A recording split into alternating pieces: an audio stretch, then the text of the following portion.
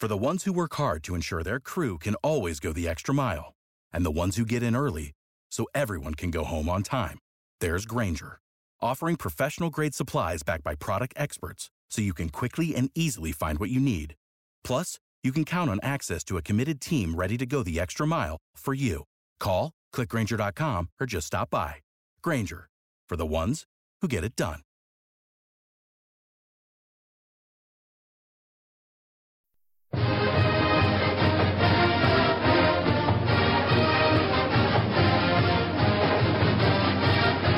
You're listening to the Testudo Times Podcast, the official podcast of SB Nation's Maryland Terrapins Colossus.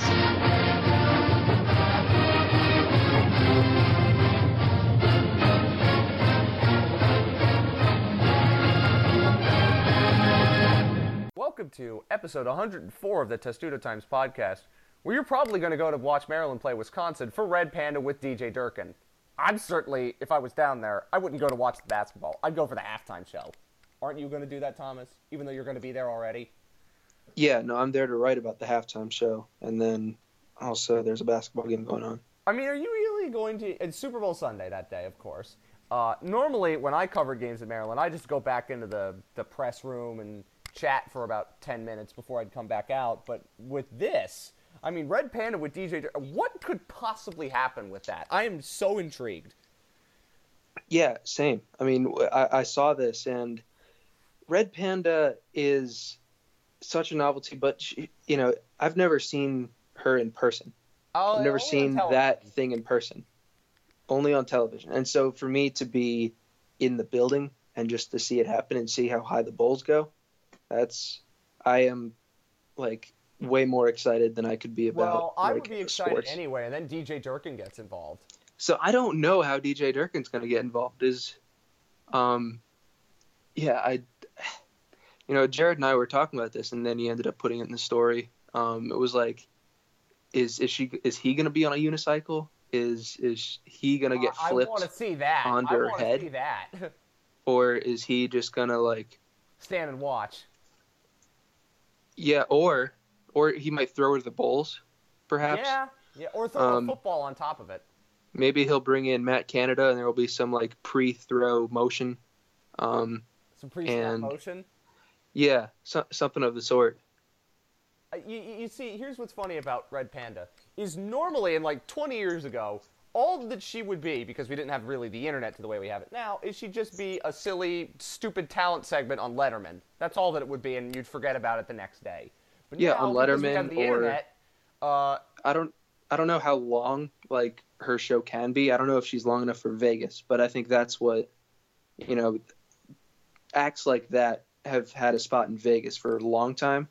But I don't know if she has a long enough act to do that. And so instead, she's just become the halftime performer, and everywhere she goes, she just does her thing, nails it, and it's incredible.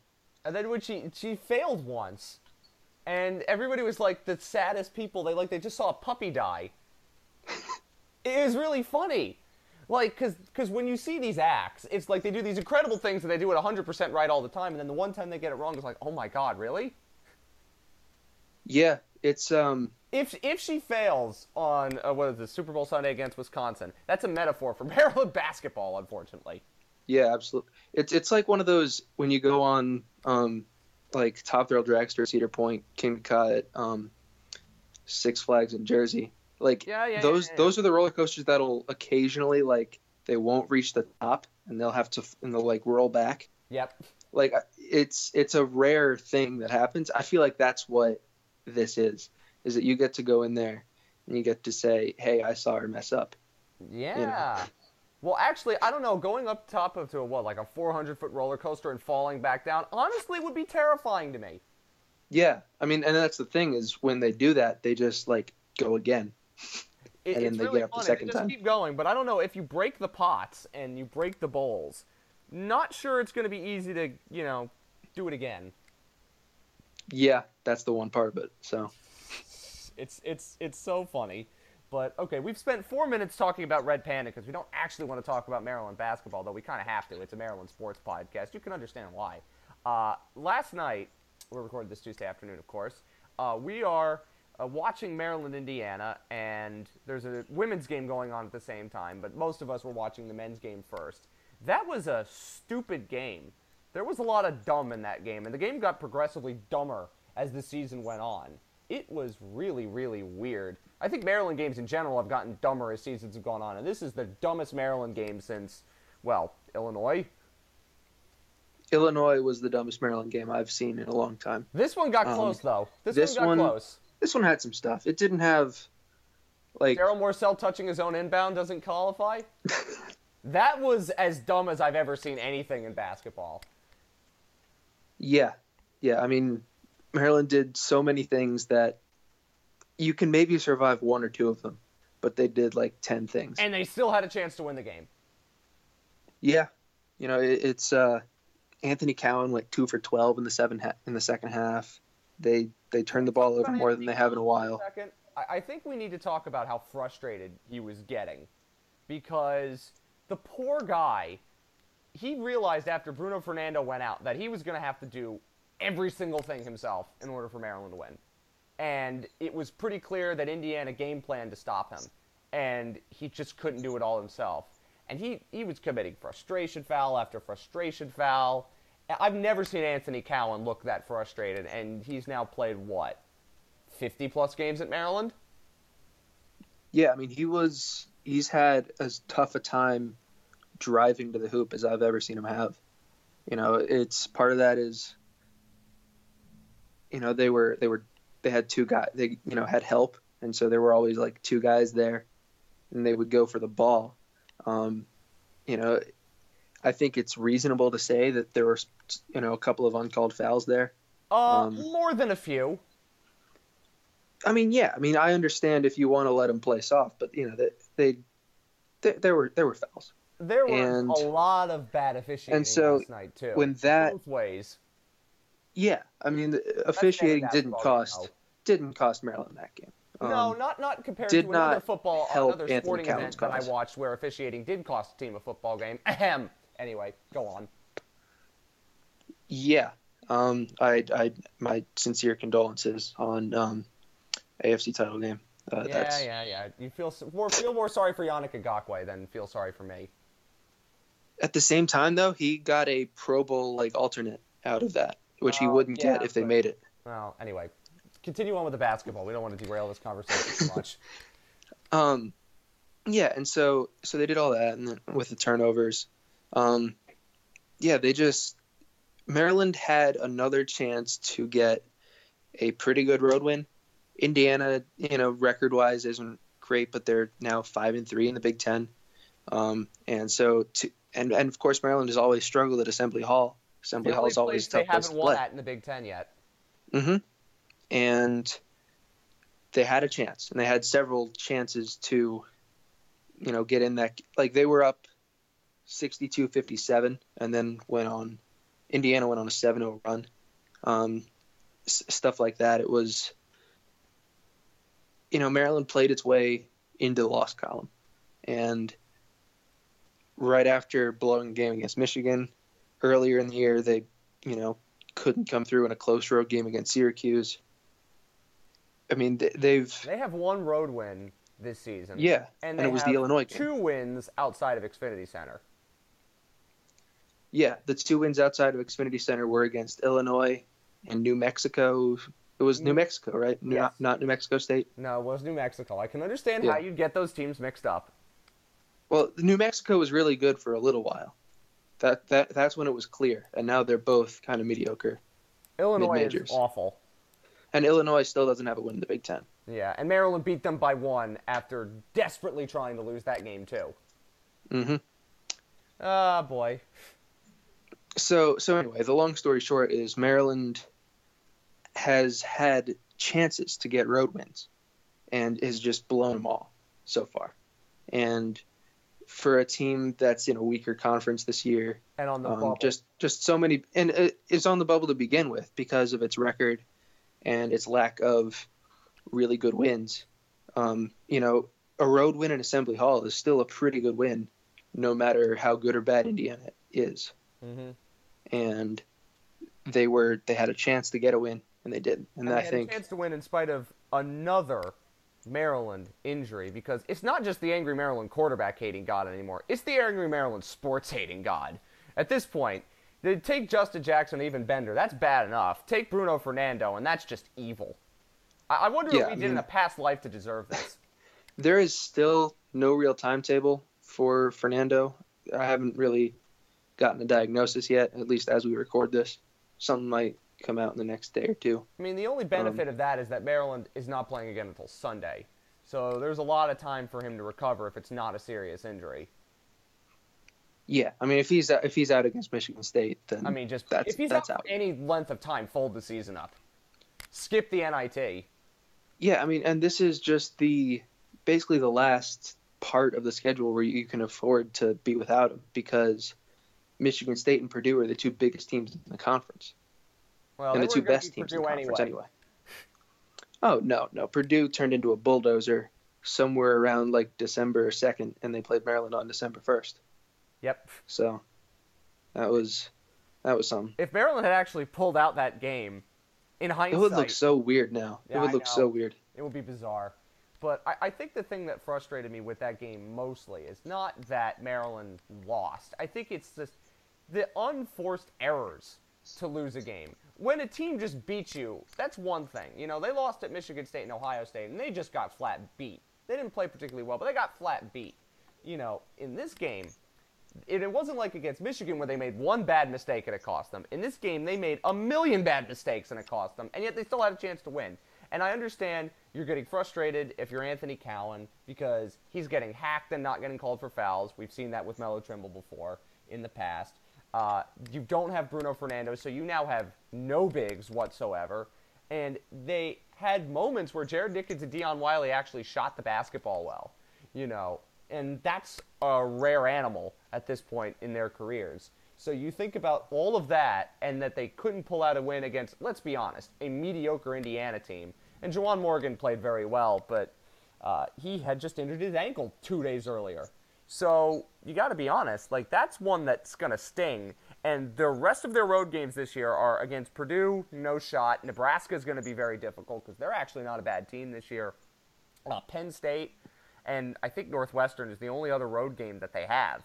You know, and it sets up for this game against Michigan State on Sunday, hopefully, crossing your fingers, that Bruno Fernando is healthy.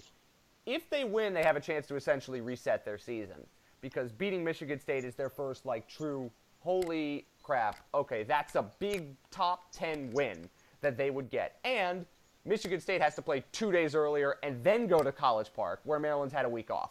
That's a big deal. So if Bruno Fernando's healthy, I think Maryland's got every chance to win that game, and because they always have one game against a big team at Xfinity Center where they play lights out. It happens every year. But beyond that, because they're not going to win at Purdue, if they don't win this game, I don't see how they get into the tournament unless they go on a crazy run the rest of the regular season and then in New York at the Big Ten tournament. Yeah, I mean, the way that the schedule has, was built this year, Maryland has the 2 games at the end of this month. If they lose both, they're 4-7 in the conference. That's really, to me, why the Indiana loss is so big, because it sets up a potential to be 4-7 instead of 5-6. Mm-hmm. And the February schedule is all really winnable games. Like they could win all 7, and I wouldn't be stunned. I would be a little surprised, but yeah, they can win all 7. I think they might be favored in all 7. Maybe Nebraska on the road is iffy, but beyond that, they should be favored in all of them.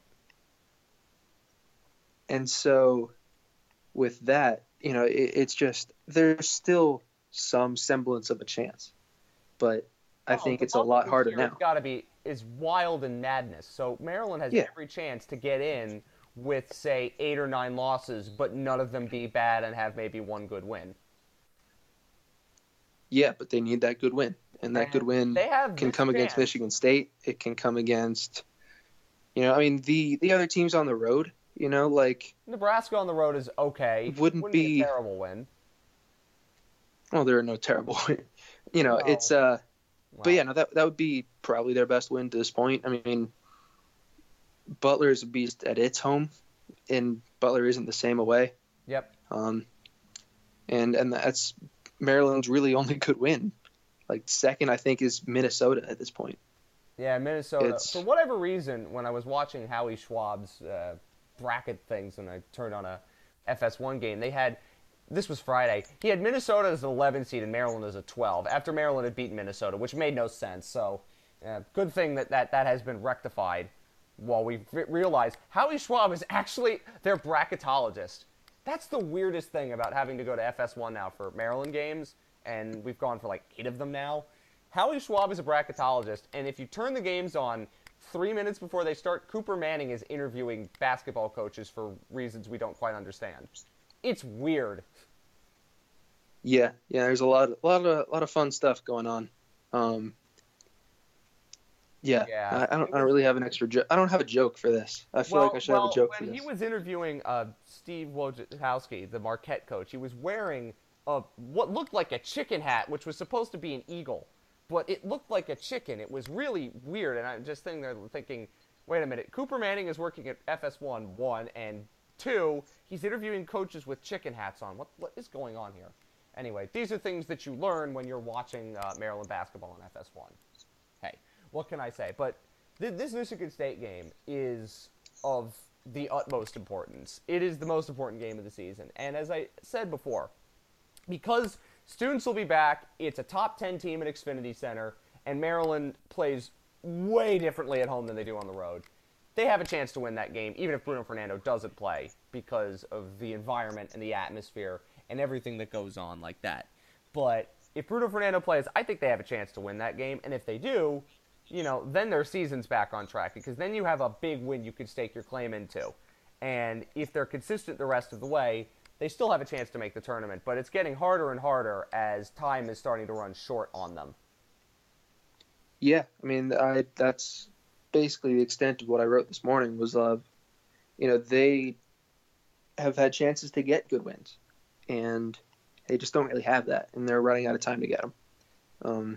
And I don't want to say that there are excuses, but when you lose 3 of your bigs, your 3 best bigs, arguably, or 3 of your best 4, what else can you really expect them to do? They just don't have the depth.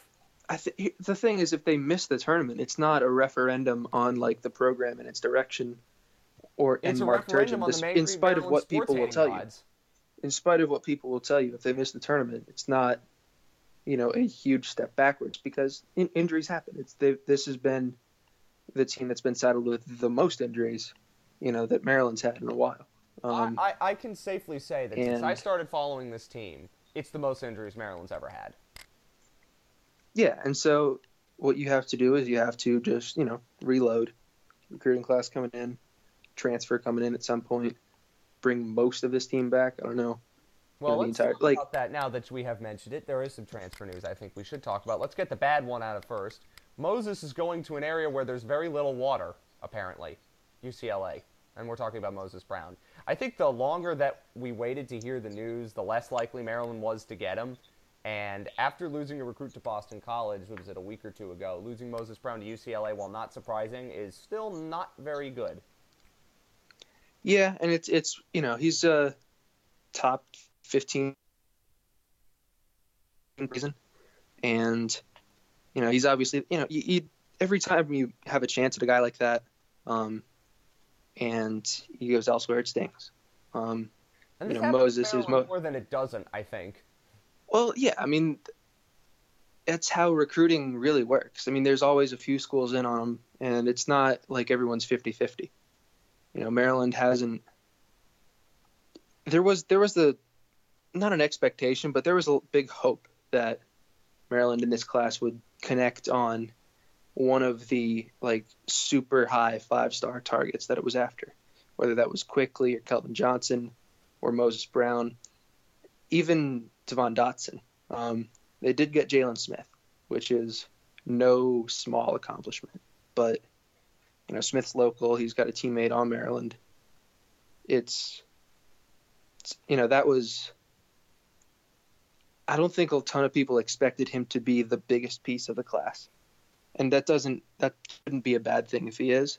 But you set your expectations in one spot, you fall short of that, even if it's good, it's a little disappointing.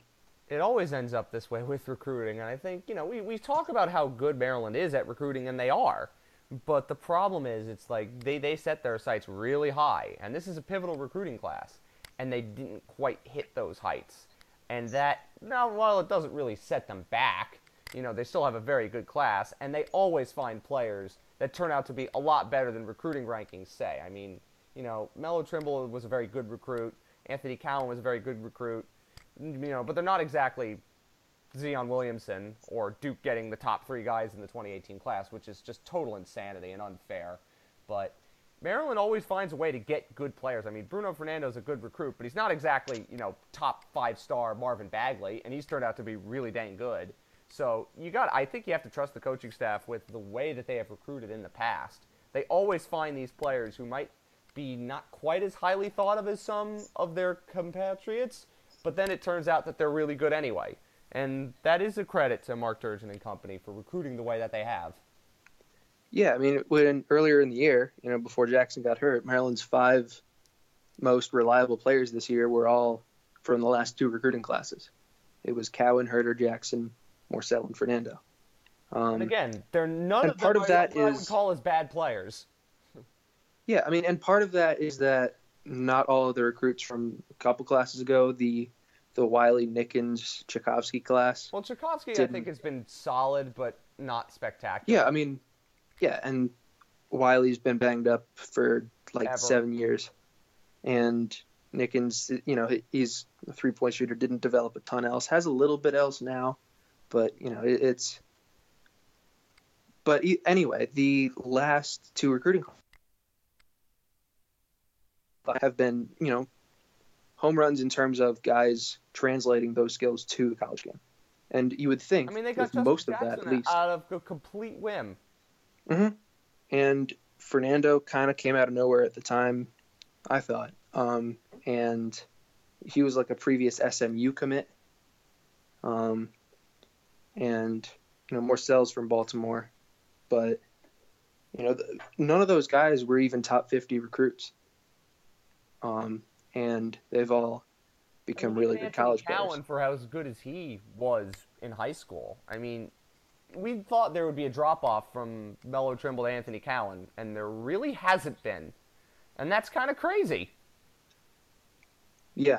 I think a part of that is that Cowan was able to do a lot of his thing last year. But definitely, it's been surprising to see that he's been the most reliable player this year, because before the season, everyone talked about Jackson, maybe Herter being that guy, and it's been Cowan. Absolutely. So let's talk about the one player that Maryland is going to be bringing in next year, Schneider Herard. Am I getting that right? I haven't heard a pronunciation for it. I think it's Schneider Herard. That would sound be more likely than what I was saying. Well, we're going to have to learn. Yeah. Yeah, we'll learn it eventually. So let's talk. He was a Mississippi State player, and he's, I think, what is he, sitting out this year? I would assume he's sitting out this year. Yeah, so he's sitting out this year. He'll sit out. My understanding is that he will be eligible in December. So halfway through the non-conference 2018 games, he will not be able to play. Yeah. So when Maryland plays UMES and... Well, he'll also miss the 2 early conference games. Oh, well, hold on a second now.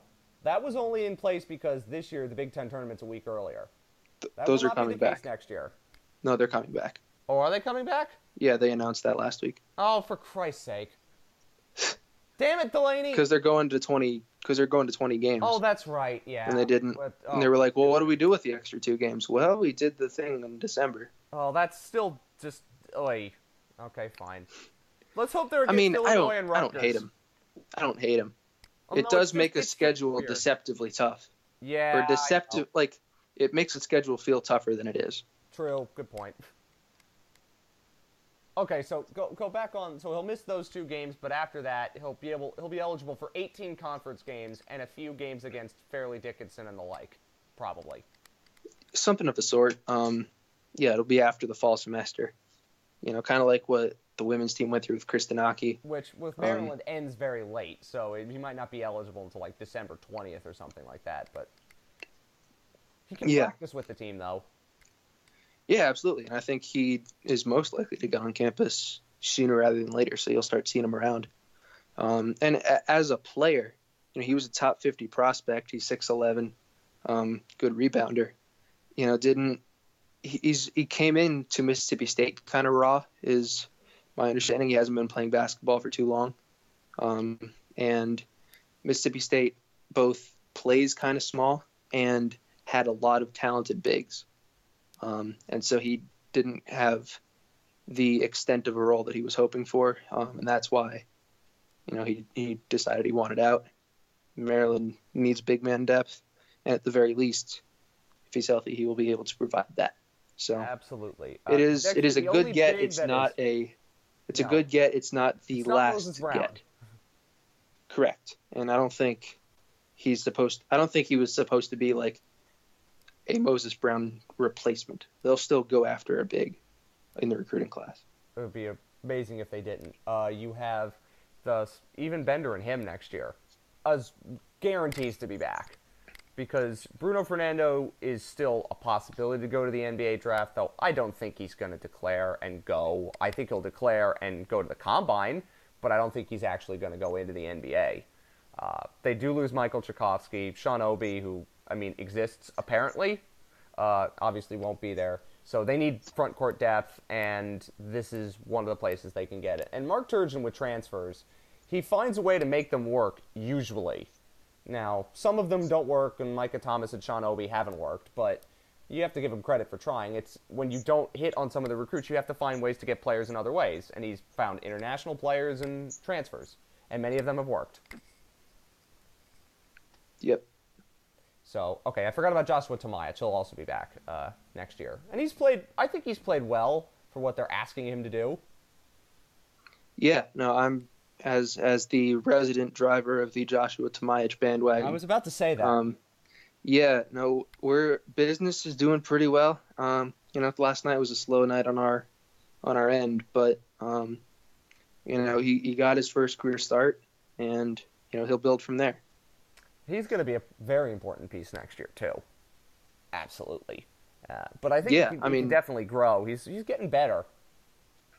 Yeah, he's a big piece this year, too, just because of all the injuries. And to whatever extent that he can realize, he's got plenty of potential. To whatever extent he can realize it this year, it changes Maryland's ceiling quite a bit. Absolutely. So let's go on from depressing basketball to happy basketball. And Thomas, you follow the women's game very closely. And the one thing we've talked about on this show for years now is how Maryland can beat everybody in the Big Ten except Ohio State. And then last night, with 9 players, they beat Ohio State by 30. What happened? I still don't know. That caught me very much by surprise. I wasn't, I was kind of trying to follow both. I'm a men's basketball beat writer, so that game was going on. I was running the Twitter trying to do a little of everything, but so that game, Maryland just kind of jumped on them early. They shot lights out at the start, and they were able to frustrate Kelsey Mitchell, who had just 15 points, and she's averaged like 30 a game against Maryland and against pretty much everyone else. She is insane, and Kyla Charles was able to stop her, and Maryland was able to get its shots. Kyla Charles had 32 points against Ohio State. Eliana Kristanaki had 26, including 21 in the first half. And they just pretty much every player on the team had a good game. And those don't come around often. Especially against a team that is your personal bogey team. Yeah. And, this was the year that Maryland wasn't even supposed to put up a fight with Ohio State. The last 2 years, Maryland, has been infinitely better teams on paper. Yeah, and Ohio State was able to beat those teams and wasn't able to crack. Like, I was very much caught off guard by not just the result, but the domination. And I did catch parts of the game, and Maryland just knew what it was doing and was able to throw Ohio State off for a full 40 minutes. I was very surprised. So I think we've talked about how this is a really tough coaching job for Brenda Freese because of, not having all these players, having all the transfers, the big transfers from, last year, and then now losing a player with an ACL injury, and then coming back a couple of days later after losing at home to Michigan State, barely beating Indiana, not exactly great teams, and then destroying a team you had not beaten. I don't think Maryland had beaten them since they came into the Big Ten. It was certainly the one team they beat them. They beat them twice in 2015, including in the Big Ten title game, but that was before I got to college. They were 0-3 against them since, and somehow avoided playing them in the Big Ten tournament twice. I know. That's how Maryland won the last 2 Big Ten titles. But they just destroyed them here, and to rekindle an old running joke from podcasts past, the selection committee hates Maryland. I think Brenda Freese has compromising pictures, because how Maryland wasn't in the top 16 for the first release of that, behind Ohio State and Rutgers. I know Rutgers is a lot better this year. Totally insane. However, after what has just happened, don't think that's going to be the case in whenever they release it again, in a week and a half. Yeah, I wasn't actually really surprised to see Maryland not in the last list. Honest, but it's still kind of hilarious when you think about it. Yeah, they were 14th in the poll, but their best win was Iowa at home. They just don't have the depth of strength of schedule. Part of that is not even their fault. Miami's having its worst year in a while. Miami was a top, hosted NCAA regional last year. They played South Carolina and UConn in the non-conference, played Miami, played some other schools, and still had, a pretty quiet non-conference schedule. And their resume just didn't have a ton of quality wins on it, and they haven't played most of the Big Ten's best teams yet. At least as of now, they have, and now they've beaten Ohio State, and I think they'll get. They have 2 games against Rutgers. Yeah, well, they have a game against Rutgers. I don't think that'll be before they play them again. February 1st, so that would be, if my calendar is correct, that's Thursday next week. So that will be during when they release the thing. Yeah. Yeah, I think if they beat Northwestern, who's not great, then, yeah, they'll probably be somewhere in the top 16 would be my guess. I don't know. I'm more confident right now than I was last night that they'll have a chance to host the first 2 rounds. I think there's no doubt. Which I think it has to be the goal for the team, really. Has to be the goal for the team, I think, because, it's the selection committee has disrespected the Big Ten for a while. And in Maryland in particular, I think there's no team that embodies how the selection committee has gone against the Big Ten than Maryland. Every single year. Last year, actually, Michigan yes, was the 3rd best team in the Big Ten and somehow didn't make the tournament and then won the NIT easily. Well, that too, but Maryland, what was they last year? I think they were a 3 seed when they were a 3 seed. 2. And then in 2016, my senior year, your freshman year, I think they were a 2 seed when they easily could have been a 1, and they weren't, and they lost to Kelsey Plum shooting the lights out. So, they've been not disrespected, but they've been certainly, I think, embodying, outside of that Michigan example, how the Big Ten just gets no love from the selection committee every single year. And that's probably going to continue now that Maryland just throttled the conference's best team with 9 players and a schedule that's kind of mediocre. Yeah, to be determined. It's, the Big Ten is better this year than it was last year, for sure. Michigan is still going to be really tough. They still have that game on the road. Yep. It's their penultimate game of the season. Yeah, they also have another match with Michigan State. They don't play Ohio State again in the regular season. They have 2 games against. But yeah, if they take care of business most of the rest of the way and win the Big Ten tournament again, they should almost certainly be hosting, which you'd have to call success. Well, considering they have 9 players this year, now that one of them's injured, but they've got another insane recruiting class coming in. I think it's probably, is it close to best in the country? I think this one was 4th in the country on signing day. And pretty much everyone in women's basketball, commits early. So 2018 is pretty much set. But they're adding 3 top 50 players, top 40 players maybe, next year. And then they have 3 top 60 players for 2019, including one who committed last night during the game. So Brenda Fries is pretty good at this. Yes. Absolutely. Yes, indeed. So let's talk about now, we've waited 35 minutes to talk about the whole Walt Bell and Matt Canada story, so let's do that now. We wanted to get the basketball stuff out of the way first. A quick little inside TV. I mean, what was it, last Sunday night? We get a buzz from one of our SB Nation colleagues, Bud Elliott from the Florida State and Made College site, and they say, you might want to have a Walt Bell draft written up. And what did you put like a sad emoji in the chat when that came up? I don't know if I did. I think someone might have. But I did get the draft up. I did have the draft up, and it happened 2 days later. I think Tuesday night. Yeah, right Tuesday after night, we released the show, of course. Yeah. When we had decided that because we hadn't heard anything otherwise that we weren't going to talk about it yet. Yeah. That's always how it works when we record this. It went from potentially brewing to happening really quick. Yes. And it's very sad, and we don't want to spend too much time on it because Maryland now has a replacement, but to not see what Walt Bell could do with a full-strength Maryland team with an actual quarterback is really kind of sad. And I wanted to know what that would have looked like, and we're never going to know. Maybe we will, because he's going to probably dominate with DeAndre Francois at FSU. And that's a combination that I'm very excited to watch and glad that Maryland's not in the ACC and has to play it all the time. But it's sad that we don't get to see what Walt Bell could have done with a fully formed Maryland offense. Yeah, I do agree with that. It's, and as a reporter who got to, do a little press conference with Bell once a week during the season, he's about as much fun as anyone that I've covered, and so.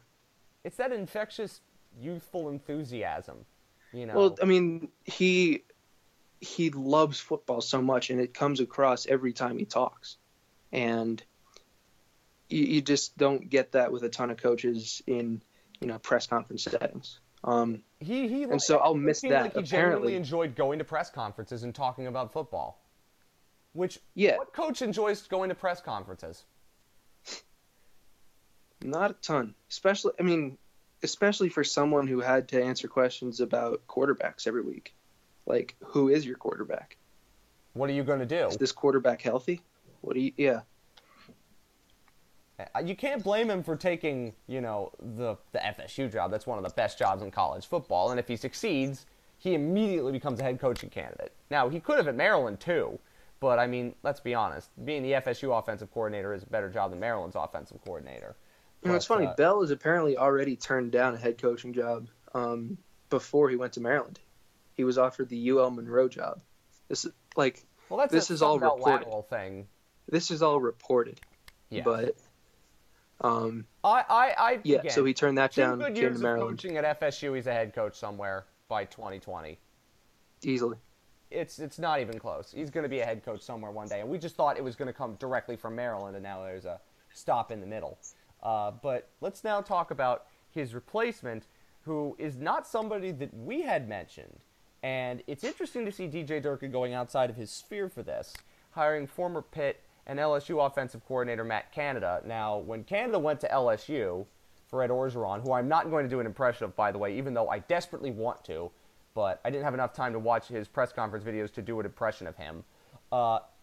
Last year didn't go very well at LSU when we thought it was going to go very well with the running backs that they have and the potential talent that they've got on offense. And they were, 52nd in the country on offense last year? And that's not very good for somebody who, was really amazing with Pitt of all teams. And, we're not talking wide open Oregon, crazy nonsense light years stuff offense. We're talking about Pitt. He was great there. And then had a mediocre year at LSU, got canned, and now is coming to Maryland. That's an interesting career trajectory, and it's a very interesting hire, but you could argue it's the most important since DJ Durkin took the job, because this offense now, if it's healthy, has the potential to take a real step forward. And, well, is Matt Canada the right guy to help this offense take a step forward? I think he's got a really good chance because he's just got a track record of doing it. He was at Northern Illinois, not the year that they went to the Orange Bowl, but I think the year before that, where Jordan Lynch, was a starter and they won a conference title. Then he was the OC and QB coach at Wisconsin, and then 3 years at NC State, and then Pitt, then LSU the last 2 years. So, he's been all over the place, and he's been really solid wherever he's been. And, his offense is a simple one that includes a lot of pre-snap motion. So a lot of simple plays just look different every time. So it's tough for defense to know what's coming. It's the kind of system that I think won't take as much time to really become obvious and, be learned. So I think it's definitely an interesting hire, especially because he's coming off a place where he didn't necessarily succeed. But I think because of the talent that Maryland has at a lot of the skill positions, running back in particular, and the potential that it has at quarterback, I think, this has really, really high upside. It has high upside, and especially because the barometer for success at Maryland is not the barometer at LSU in any way, shape, or form. It's much more like the barometer at Pitt. So if he does anything like he did at Pitt, Maryland's probably going to be very happy.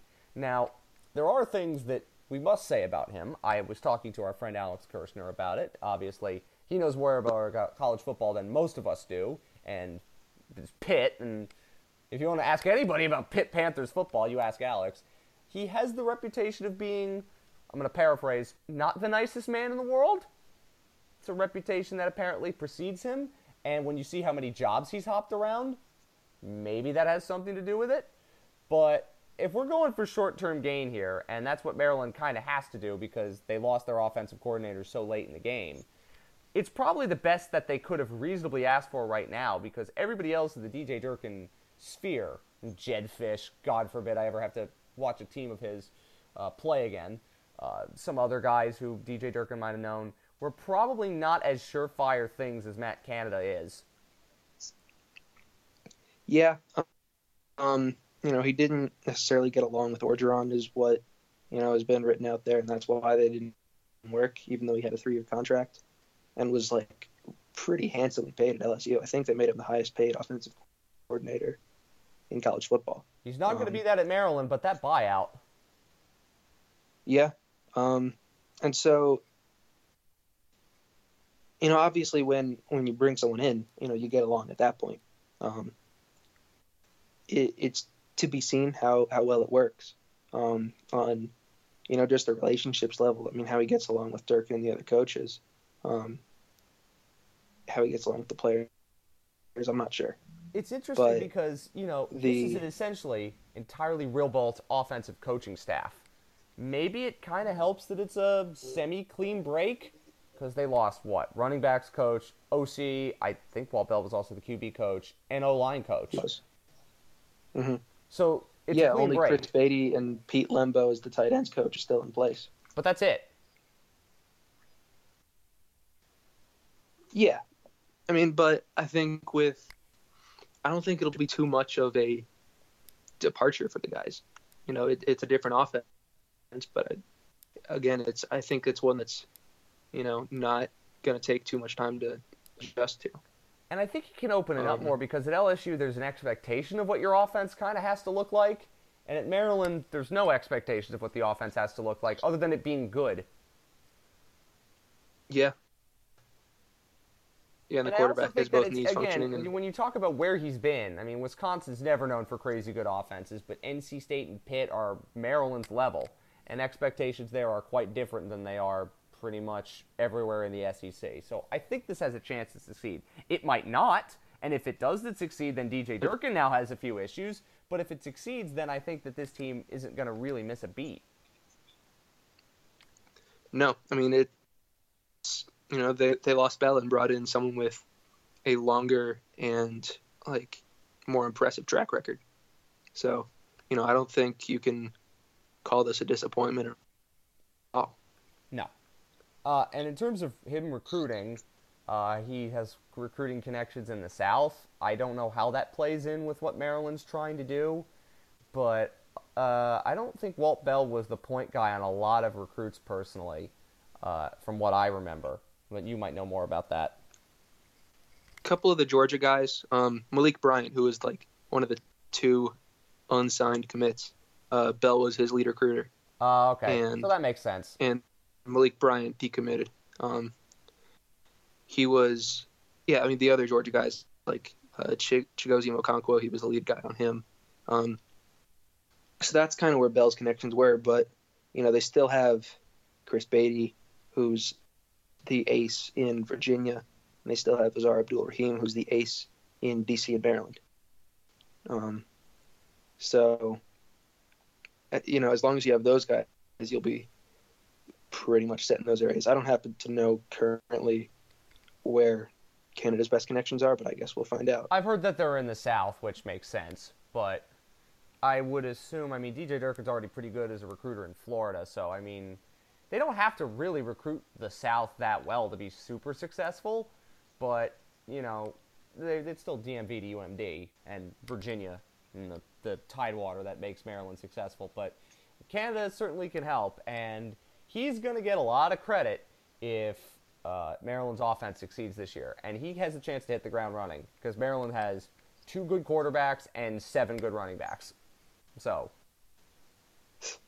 well, it feels like they have 7 good running backs. Some of them could be wide receivers by the end of it. The thing that I'm going to miss the most with Walt Bell was the thing that endeared me to him immediately is on Twitter when Maryland cinched a recruit, he tweeted Cowabunga. That was great. Yeah, that's... Canada's not going to do that. I do wonder what Bell's going to do. He's definitely not doing Teenage Mutant Ninja Turtles again. And if you tweet something that's racially insensitive because it's FSU, could be a bit dicey. He might just tweet plant the spear or something. I don't know what he does with it. That was part of the thing that, immediately, when you saw him say these things on Twitter, it's just this guy's awesome.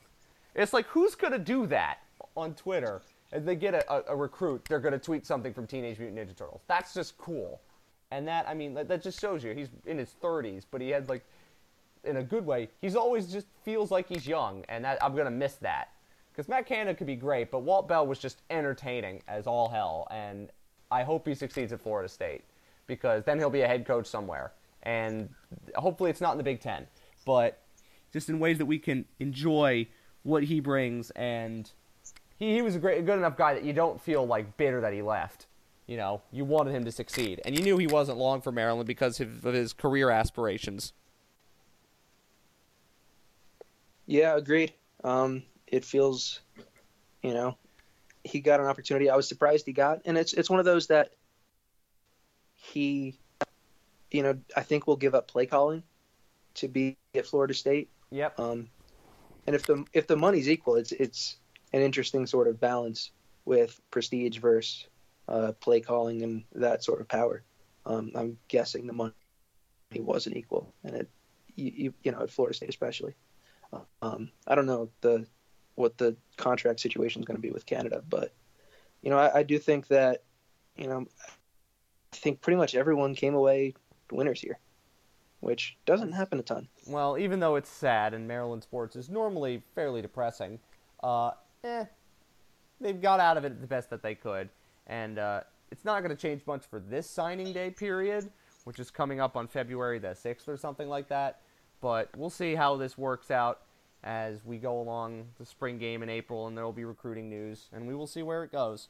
But Matt Canada is Maryland's new offensive coordinator. As we record this, it hasn't been officially announced, but we can tell you reliably it's probably going to happen with every bit of reporting that has been done on it. So it's just a matter of when, not if, we would say. But maybe this podcast will jinx it, hopefully not. Anyway, that's all we have to say about this show. Hopefully you enjoyed it, and hopefully you are not now thinking more about Red Panda than you are about Maryland sports. Yeah, Yeah, hope not. Hope not. That's I don't know. Should we Maybe start Maryland a sports will Red give you something to be Panda happy about. Probably not. But I don't know. You know it's what? It might get some. It might get some hits, man. We could break down her performances. We could get like tape. We could have somebody use like a telestrator to do the tape on the performances. yeah, we'll see. Why not? I think it's a fun idea. I'll talk to the other guys about that, and we'll figure it out. Absolutely. So we will be back next week, hopefully, when we can talk about happier Maryland basketball-related things than we've been talking about recently. And who knows, there might be other news that comes out of the ether, like Walt Bell kind of did, and then Matt Canada certainly did. But hopefully you enjoyed the show. Enjoy your week ahead without Maryland basketball. It will probably be a much more calm and contemplative week as opposed to me throwing my remote control around last night. But until then, of course, go Terps.